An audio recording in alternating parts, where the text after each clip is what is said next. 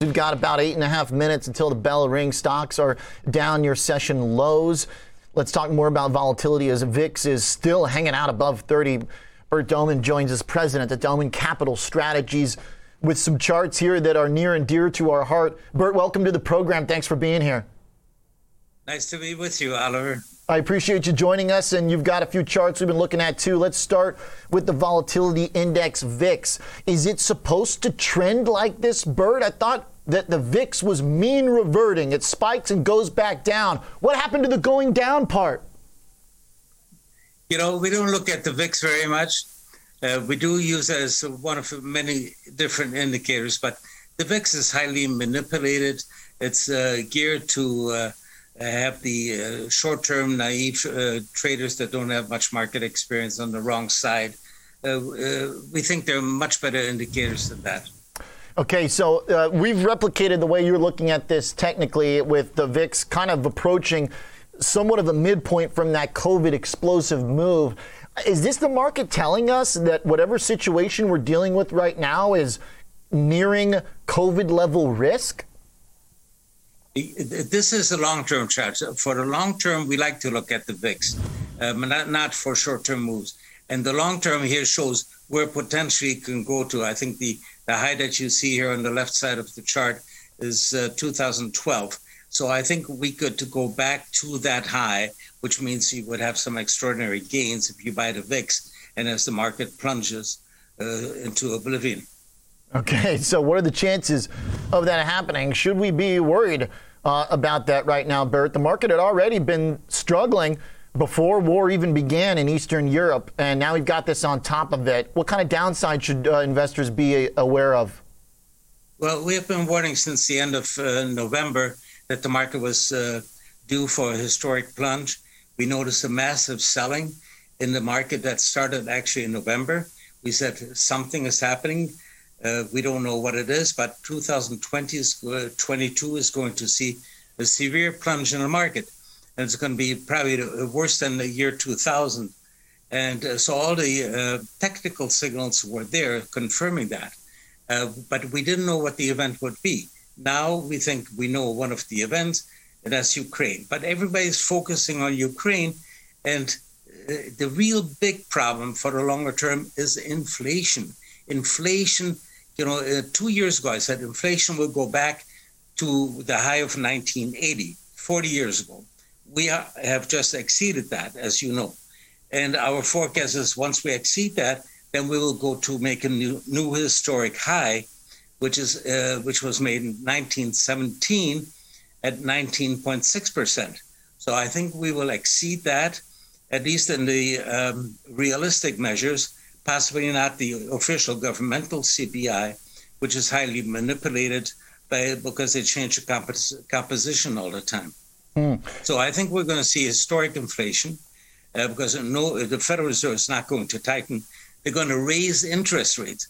And most economists don't make the difference between raising interest rates and tightening money. Raising interest rates does not tighten money. It, in fact, exacerbates inflation.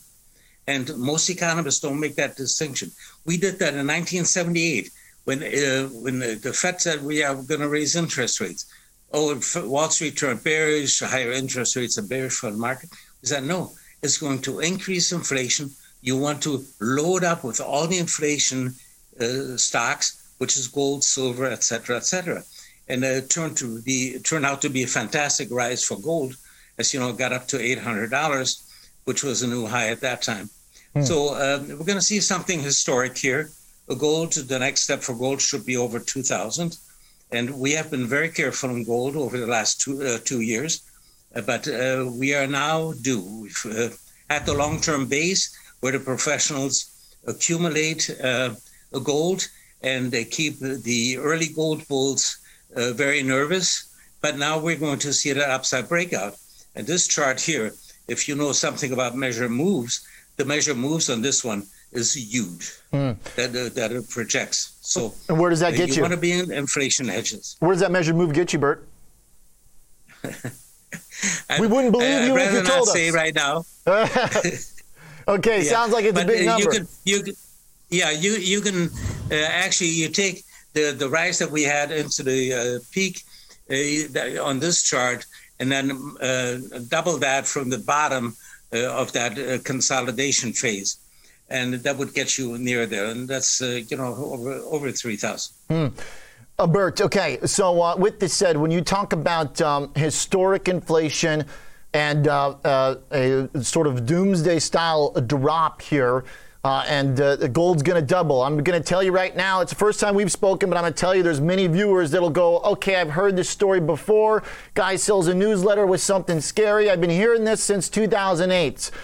Why is this different? Why specifically, in your view, last fall in November, did you turn bearish? And it's I'm guessing, obviously, it has to do with this inflation, but is there any out here? It sounds like you're telling us there's no out. There's never not any outs, are there? Yeah. Our Wellington letter now is starting its 46th year. We have caught most of the important tops in the market within 1 or 2 days. In that time, 45 years. I don't know anybody else who has done that. We use technical analysis. We don't use all these stupid fundamentals like dividends and earnings and all that stuff. That's totally irrelevant. We've been writing for the last year. The fundamentals are irrelevant in the market that we're in. You want to look at the technicals, what the big money is doing. That will tell you where you should be going. Like at the end of November last year, we wrote, there is something nasty ahead for next year. And we started giving the warning signals, all the technicals that told us there was a substantial drop in the market ahead. And this was at a time when the enthusiasm of investors was at a record high. Everybody was bullish. Everybody was bullish. And but they all disregard the negative signals. Yeah, look at this chart that you have here, the indices.